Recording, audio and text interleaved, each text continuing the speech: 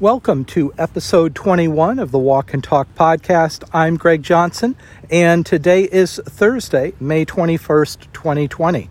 The topic for this episode is going to be photography, and specifically how the process of being a photographer and sharing photos has changed considerably over the past 5 to 10 years through social media, better quality cameras in smartphones, and advanced software for taking photos in the moment when you snap the shutter button and processing those photos for sharing.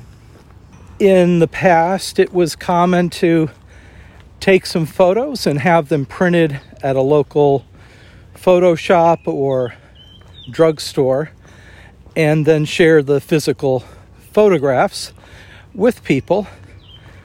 And those formats changed as people started sharing photos online. So there would be the equivalent of a 5x7 photo, either in portrait or landscape, shared on Facebook. With the rise of Instagram, the 1-to-1 ratio, the square photo dimensions became sort of a standard, and people began framing their photos with that in mind. That 1-to-1 ratio of the square photo dimensions became sort of a challenge or a limitation similar to the limitation set by Twitter for a certain number of characters. Photographers were constrained to this format, this layout, if they were going to share their pictures using Instagram. And so a distant visual of the sun setting or mountains or something like that would not be presented as a really wide panoramic image. So photographers began responding to some constraints of social media. At the same time, and sort of parallel with that, is the growth that was seen on the web in blogs and websites and through social media, a need for other shapes and sizes of images. So there would be a header image needed for Facebook that was, if I'm remembering correctly, it's 851 by 315 are the pixel dimensions of that. But every social media platform had its own specific requirements for what size would be optimal. And then videos being set with pictures that would be a thumbnail for the video, that would have a requirement of, let's say, 1920 by 1080 to correspond with the format and size of the video. So there were all of these different social media and content dimensions being defined for photographers, and you either had to crop existing photos to fit into those dimensions, or if you were taking photos, you might take 3 or 4 or 5 or as many as you needed while envisioning those different layout constraints. So you might take a photo thinking, oh, this would be a great header for Facebook, or a great header for this website. And that might be an image that would be the equivalent of something like, instead of 8.5 by 11, it might be 3 inches by 11 inches or something. A very wide but not so tall image. So these were driving forces in shaping how photographers saw their work and thinking about what the outcomes would be and what the purpose was for the photography. There are obviously the traditional photography demands of, architecture or taking food photos that might be used for a restaurant website But those also would be creatively laid out in some other way than the traditional 5x7 type of dimensions for a photo. It's possible that other technologies influenced people's expectations for portability. So there was a time when it would not be considered unusual to carry around a laptop computer that might weigh 4 or 5 pounds and be 1.5 inches thick. And if your expectation is that your computer is going to be a heavy box that you need to lug around, then carrying around a big heavy DSLR camera would not seem like an unusual sacrifice. Some of the first cell phones that became available were quite large and heavy and might not even have a convenient way to carry it other than having it in a big bag. But as computers have gotten smaller to the point of the tablet being very light and slim and portable, and as smartphones, cell phones have gone from being big, heavy bags that were carried around to something that was maybe a few pounds that you'd hold in your hand, and now to something that would fit in a small shirt pocket. People's expectations have changed with regard to what they're willing to carry around with them. And so the DSLR camera, the traditional big, heavy camera with extra heavy big lenses in a big camera bag, is this sort of odd accessory that looks like it belongs in the 1980s when everything else we have has become miniaturized.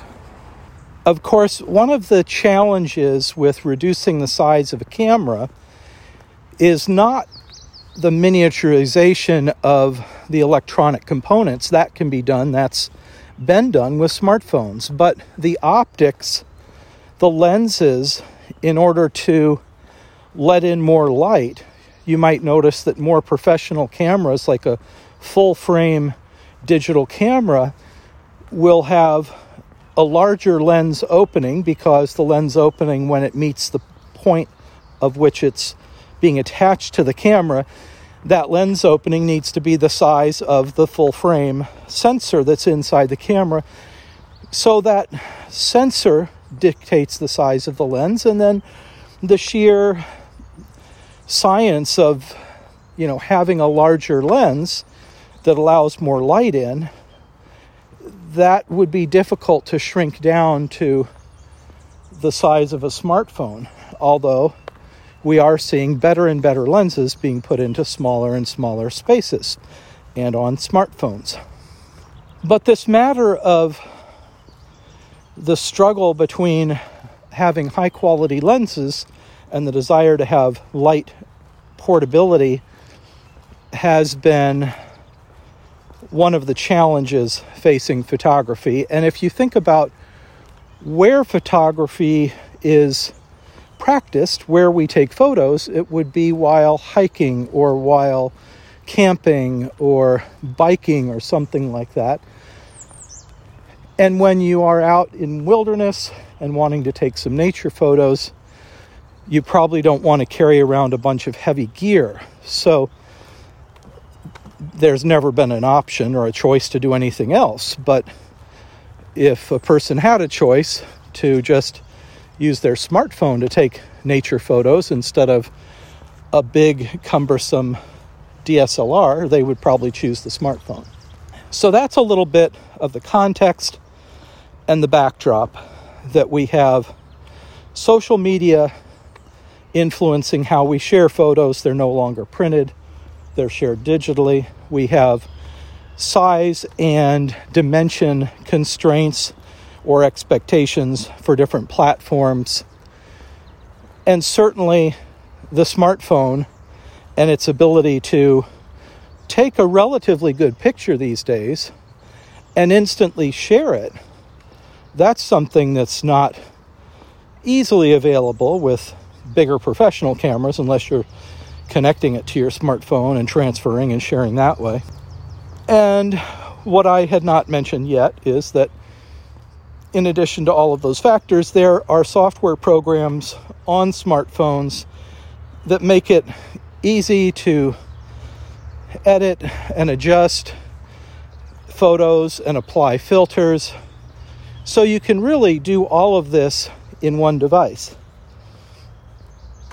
And then it's sort of obvious that given the fact that there are these millions of smartphones out there, that many of which can do a very good job of taking pictures, that people are shifting away from DSLR cameras and using smartphones increasingly, especially for snapshots.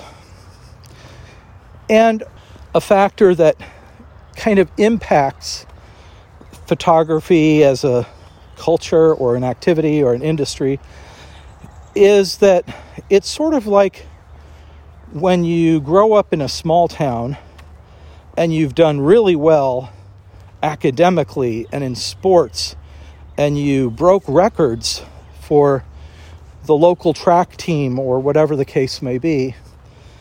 And then you go to some major national university, and suddenly it's you up against all these other smart, high-performing athletes, super intelligent people who are studying to be lawyers or doctors or something, and you're no longer like in the top of your class. You're suddenly seeming kind of average. So the same thing is true if you were 10 years ago or more,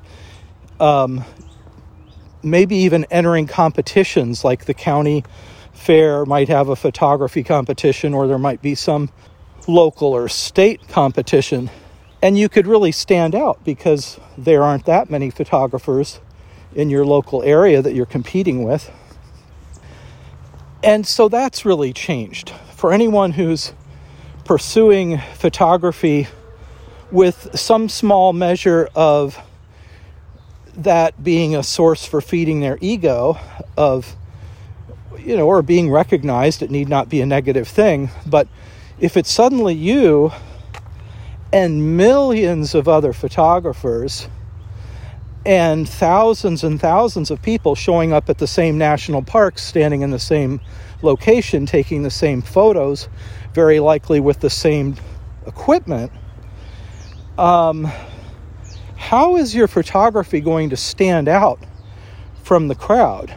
I remember on one occasion I was at a park in the Northwest, and I was taking a photo of Mount Rainier, and I had found just this great spot, which was like away from the parking area in this sort of odd angle, but just a wonderful place to take this photo, which I thought was going to be a unique angle. But of course, probably, thousands of other people stood there before me.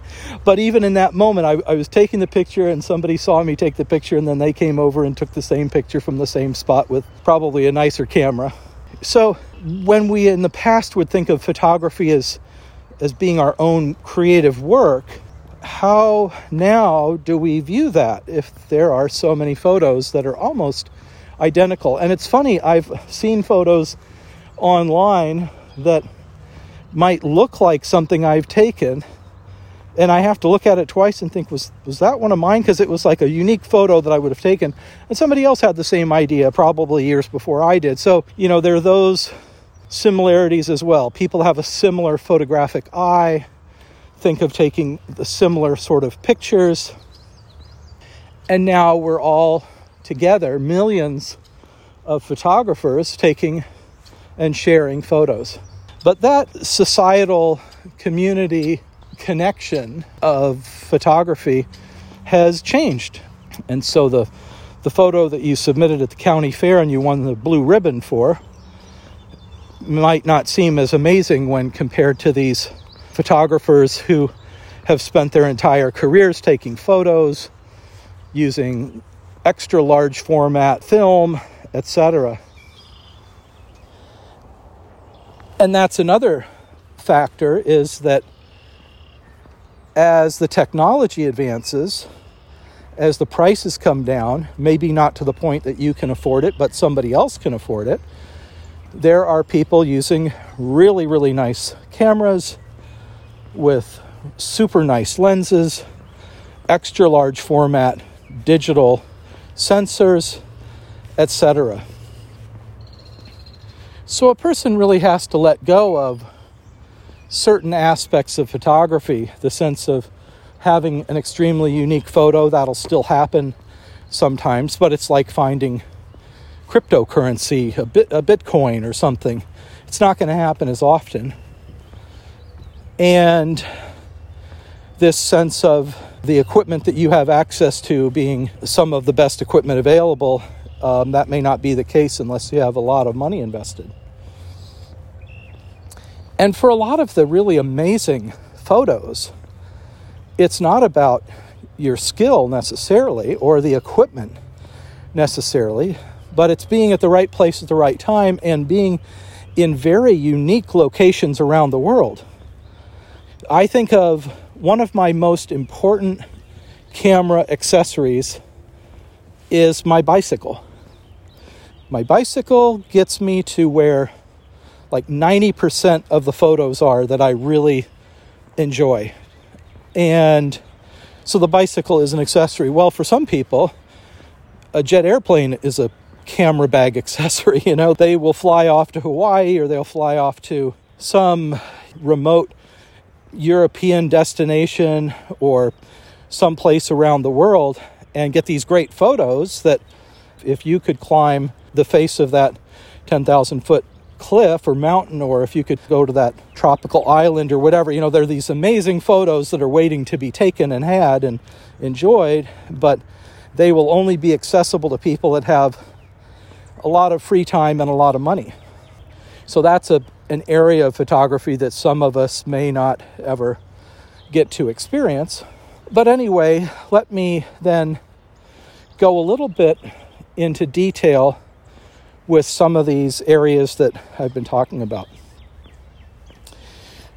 So there was a point probably 3 years ago, at least that's when it would have been for me, when I began comparing my iPhone camera photos with my DSLR camera, and I started to notice that the iPhone was really, at that point, it was of high enough quality that the pictures, I would say, were equally as good at first glance, you know, shared on social media or just in a digital photo that you don't try to zoom in on or enlarge.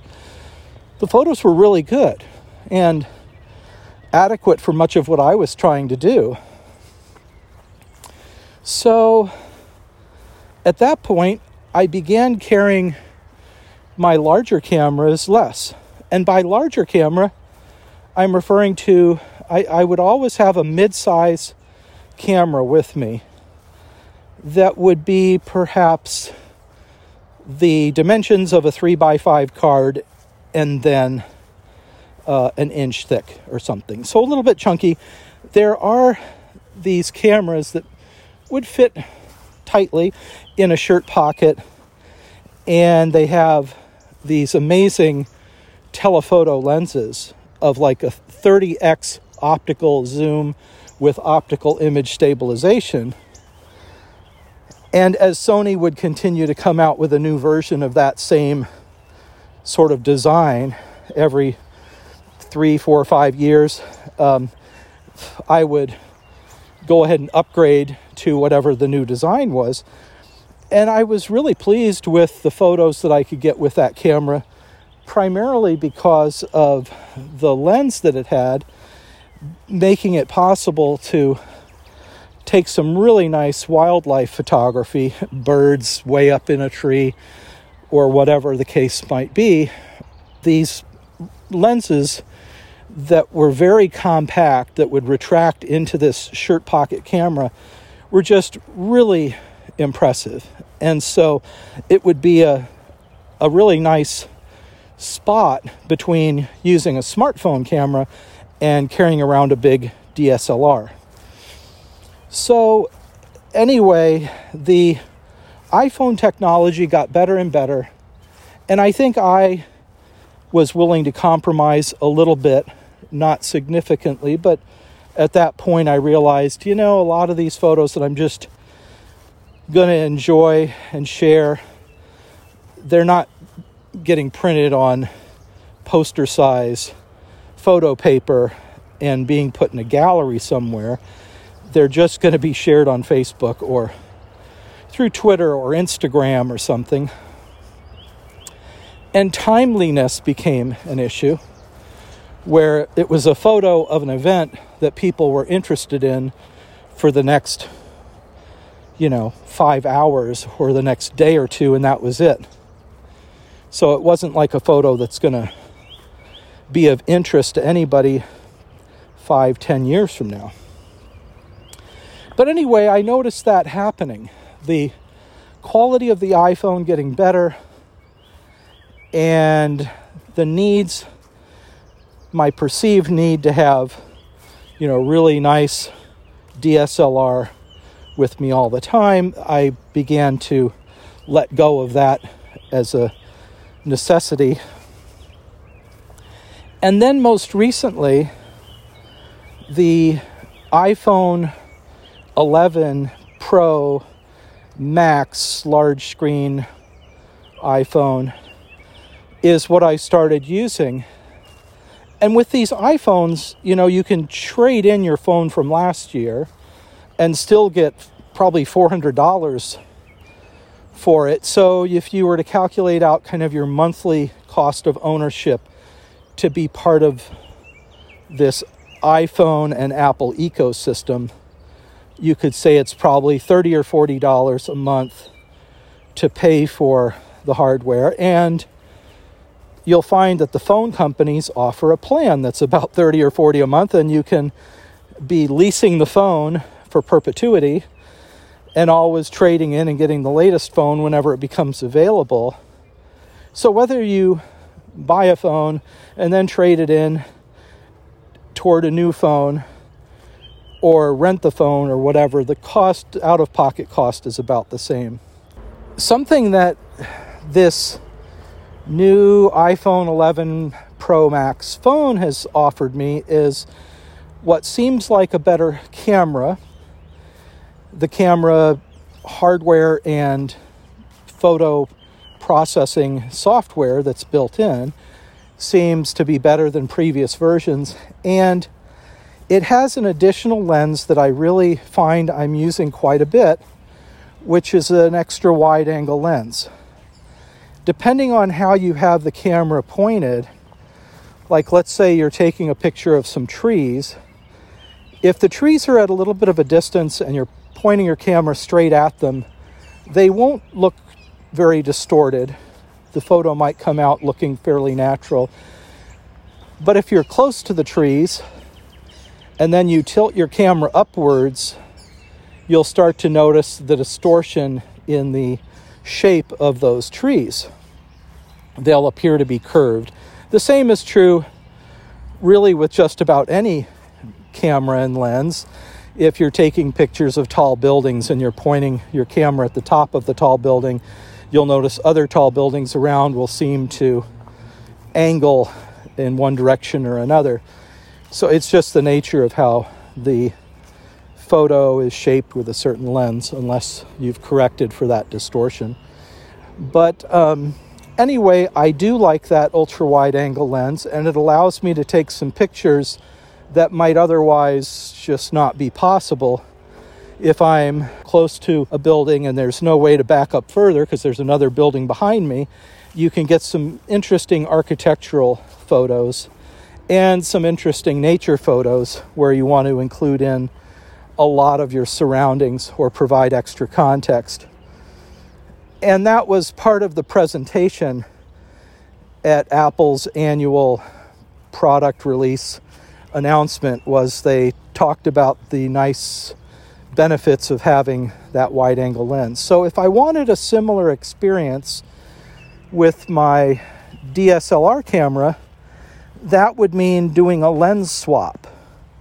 because the lens that I would typically use would not have a super wide angle perspective.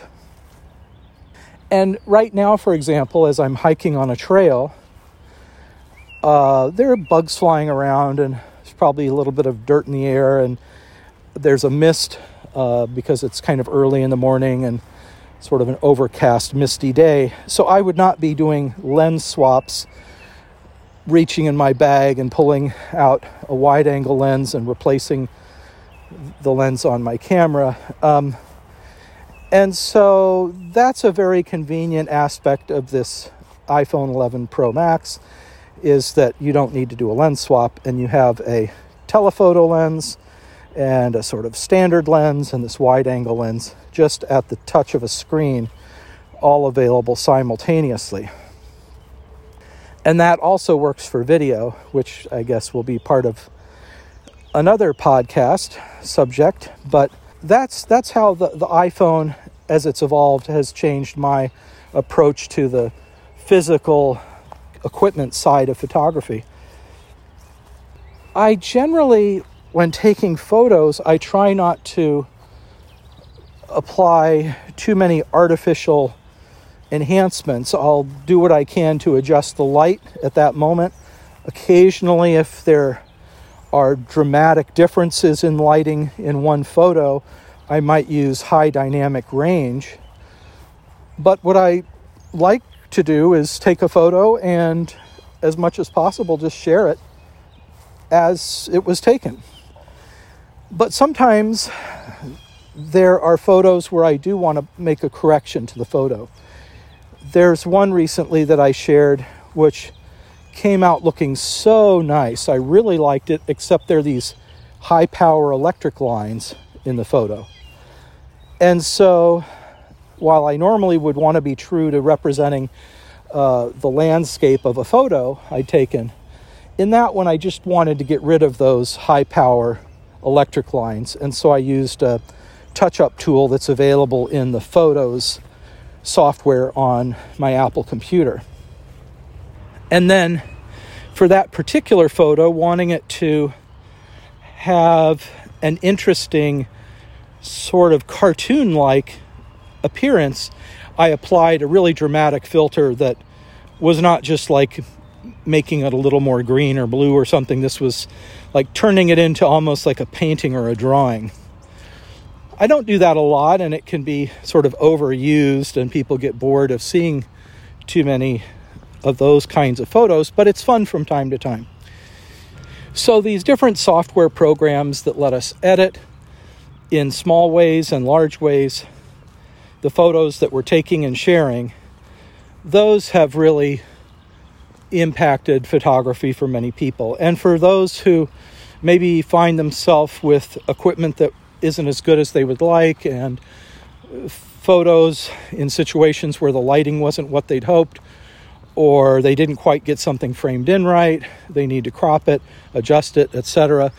The software programs are sort of like what auto-tune would be for a singer, you know.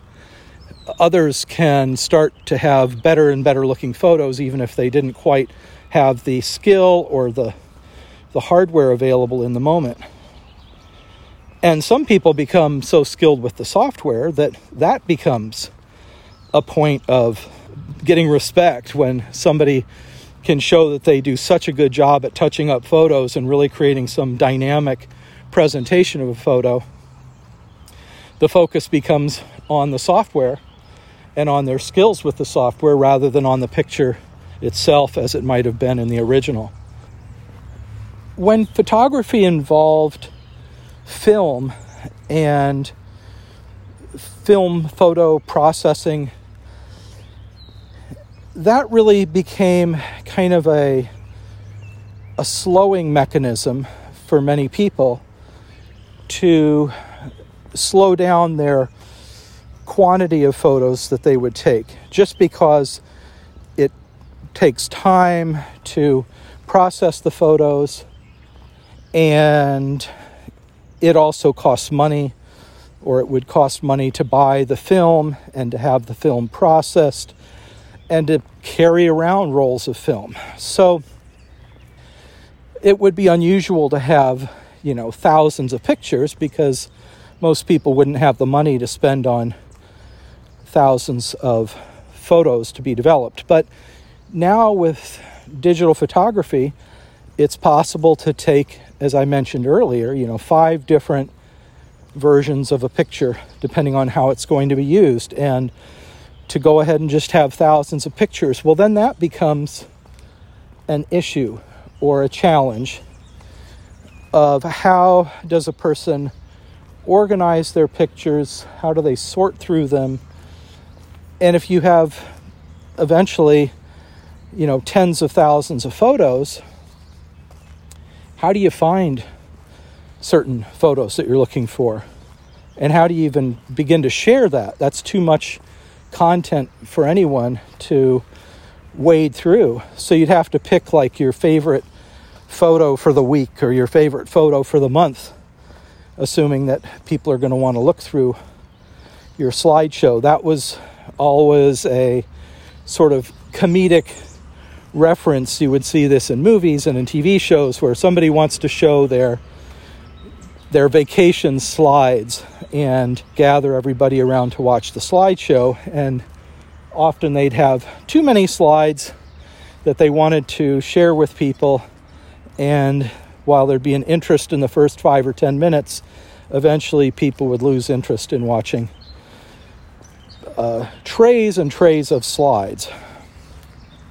So similarly with photos, when people are sharing their photos on social media, there's this recognition that everyone else is out there posting text and posting videos and posting photos, and everyone wants to get somebody to listen to them and pay attention to them and have them be at the center of attention for a moment. And so it's more effective to pick just a few photos that will draw attention rather than trying to share 1,000 photos, which would be just too much for people to sit down and look through. I talked a little bit about the changes in expectations for the size and dimensions of photos.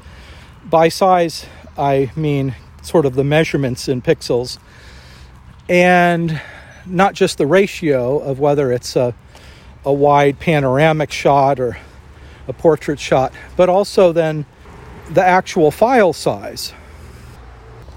Anyone with their own website will likely be mindful of the size of the photos, the file size. Anyone with their own website who's sharing photos on their website or working on a website for someone else will certainly be mindful of the file size of the photos that are being used and shared. So it's common to optimize images for the web to ensure that the file size is small and that the images can be loaded and viewed quickly on a web browser.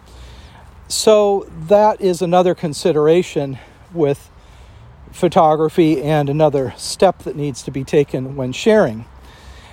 And with that in mind, if a person is taking photos to be used on a website as a header, for example, there are at least what for me seem like unusual and new approaches to photography, which would be to take close-up images of a leaf or a flower or a stone or a piece of art or some object that you're so close to it, it becomes like an abstract photo or abstract painting. You can't really quite tell that it's a bark on a tree or a rock or whatever it might be. The context of it is sort of lost. But there are many textures and images for photos that are really great for borders, backgrounds, headers, page breaks, all kinds of things like that. So the camera lens becomes this canvas that you can work on, and whatever you put into that viewfinder and however close or far away you go to create an effect, that can become like a painting or something, or a piece of art that you can use on digital media. And a more traditional approach to photography would be to properly frame something in, have a subject to your photo, and share that way. It's been said that the best camera is the camera you have with you. And that's a way of saying that even if there is an amazing DSLR with an array of lenses that you have and you keep in a big camera bag, if it's too big and bulky for you to want to carry every day, then it's not really the best camera because you're not going to have it with you. So a pocket-size point-and-shoot camera or the camera that's built into your smartphone really becomes a better camera because the form factor is such that you'll actually have it with you when you want to take that amazing photo. And that saying really summarizes in many ways the point that we find ourselves at with photography, where people will have their smartphone with them and it will do a pretty good job of taking photos. So the smartphone really has become, for many people, the best camera. Well, we've reached the end of this episode. I appreciate you taking time to listen. Always appreciate the subscribes, comments, likes, shares, and look forward to sharing more with you again soon. Take care.